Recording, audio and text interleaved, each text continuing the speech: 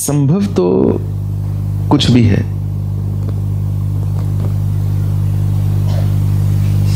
बशर्ते कि हमारे पास समय हो, धैर्य, समय, उत्साह और एक तैयारी चाहिए होती है।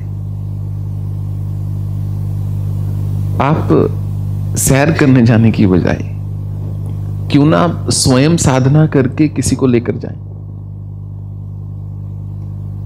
वो एक मानसिक जगत की बात है। Some people do have all kinds of experiences.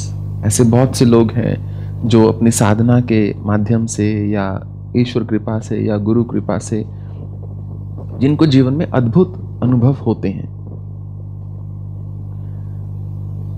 परंतु उन अनुभवों का कुछ वास्तव में मतलब नहीं होता। उसके बाद हो गया अनुभव।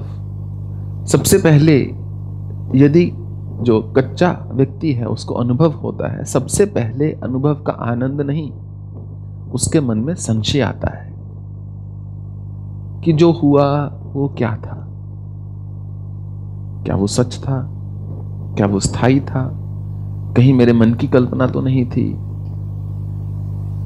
इसलिए अनुभव देने से कुछ होता नहीं,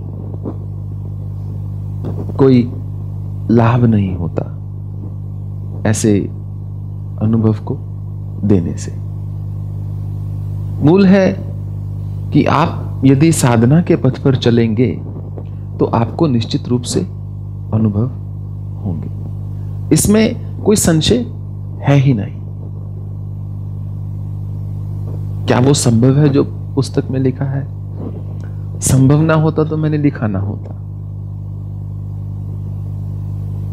वो अनकही कथा है, असंभव कथा नहीं। So yes, it's possible. बल्कि देवी के दर्शन के बाद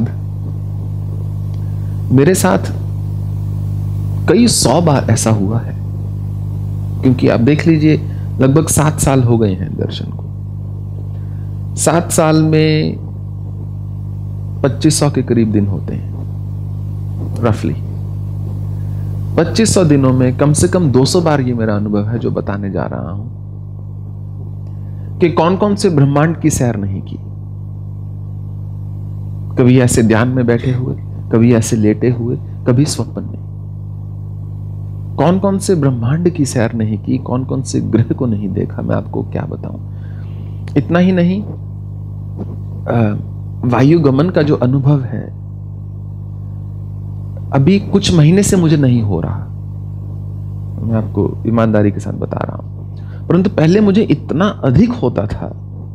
सुबह के लगभग 3 से 5 बजे के बीच में मुझे होता था मैं बैठा हूं और एक जगह से दूसरी जगह बस मुझे सोचना और हवा में ऐसे उड़ता हुआ जा रहा हूं, और एक अलग ही संसार होता है वो। परंतु वो मात्र मेरा सत्य है, वो मैं ना सिद्ध कर सकता हूं, ना मैं दिखा सकता हूं, ना ही मैं ये आश्वासन दे सकता हूं कि आप ये साधना करेंगे तो आपको भी वही अनुभव होगा। और सत्य कहूं तो मुझे ये भी नहीं पता कि मुझे अनुभव क्यों होता है या क्यों होता रहा है कुछ अतीत में। आई डोंट नो, बट बहुत बार होता था। I would come out and I would validate it sometimes, and what I would see would be true often. तो स्वाभाविक है कि चेतना की एक और अवस्था तो होती है। उसी अवस्था में सिद्धों ने पहुंचकर ज्ञान की निधि वो लाए इस समाज के लिए। जिसने जो देखा उसने वो वापस आकर उस अवस्था में से लिख डाला या बता दिया। तो है वो, परंतु ना जाने अब बिजली कब चमकेगी। बारिश होती है ना, उससे पहले गर्जन होती है मेघ की, बिजली कड़कती है। तो हम ये नहीं कह सकते कि इतने बज के इतने मिनट पे बिजली कड़केगी, और हम ये भी नहीं कह सकते कि आप उस समय नीचे खड़े होंगे। तो तैयारी जीवन पर्यंत की होती है। ना जाने वो जागृति का क्षण कब आएगा। वो क्षण आने के बाद जब मनुष्य की जागृति हो जाती है, उसके बाद उस अवस्था को संभालने के लिए, उस अवस्था में रहना सीखने के लिए कई वर्ष लग जाते हैं।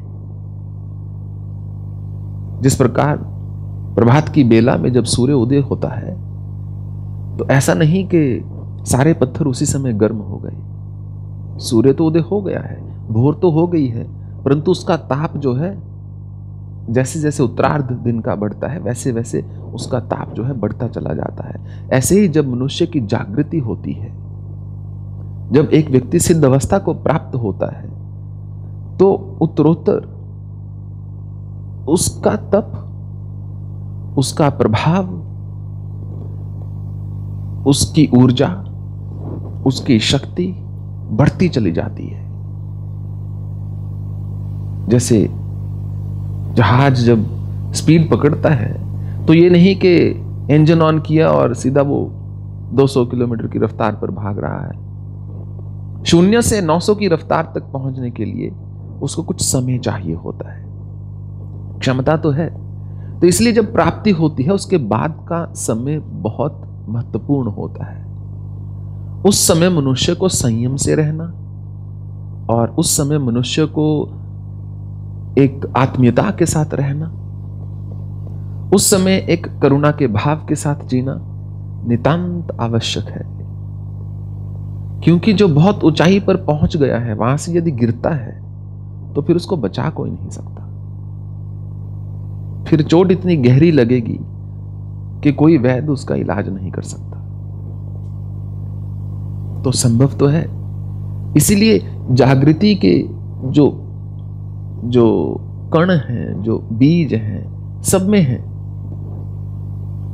परंतु उनको पनपने के लिए समय देना पड़ता है, अभ्यास करना पड़ता है। बुद्ध तो हर कोई है, परंतु अधिकतर लोग बुद्ध होने से पहले बुद्धू ही रहते हैं। सारा जीवन बुद्धू ही रहते हैं, वो ऊ को उड़ा नहीं पाते। कहीं एक पोस्ट में मैंने लिखा था, जब तक आप जागृत नहीं हो तब तक आपके जीवन में अधिक से अधिक जो वाक्य हैं उनके पीछे एक प्रश्न चिन्ह लगा होता है। जैसे कि ईश्वर, क्या ईश्वर है? मान लीजिए मोक्ष क्या है? जब आपकी जागृति हो जाती है, वो जो प्रश्न चिन्ह की हुक होती है ना, वो सीधी हो जाती है, वो एक्सक्लेमेशन मार्क बन जाता है, वो क्वेश्चन नहीं रह जाता। क्या ईश्वर है? फिर ये हो जाता है, बजाय कि क्या ईश्वर है, क्या ईश्वर है, क्या प्रकृति है, क्या सत्ता है। उससे पहले होता है क्या ईश्वर है, क्या प्रकृति है, क्या सत्ता है। वो जो हुक्स होती है ना, वो सीधी हो जाती है। बस वही साक्षात्कार है। फिर हर चीज में एक sense of awe, sense of wonder रहती है। Wandering mind becomes a wondering mind. Then you enjoy everything. Every moment is beautiful then. हर क्षण जो है वो सुंदर हो जाता है। But how to get there? जितना मेरी बुद्धि में जान पड़ता है उतना हमने लिख डाला है।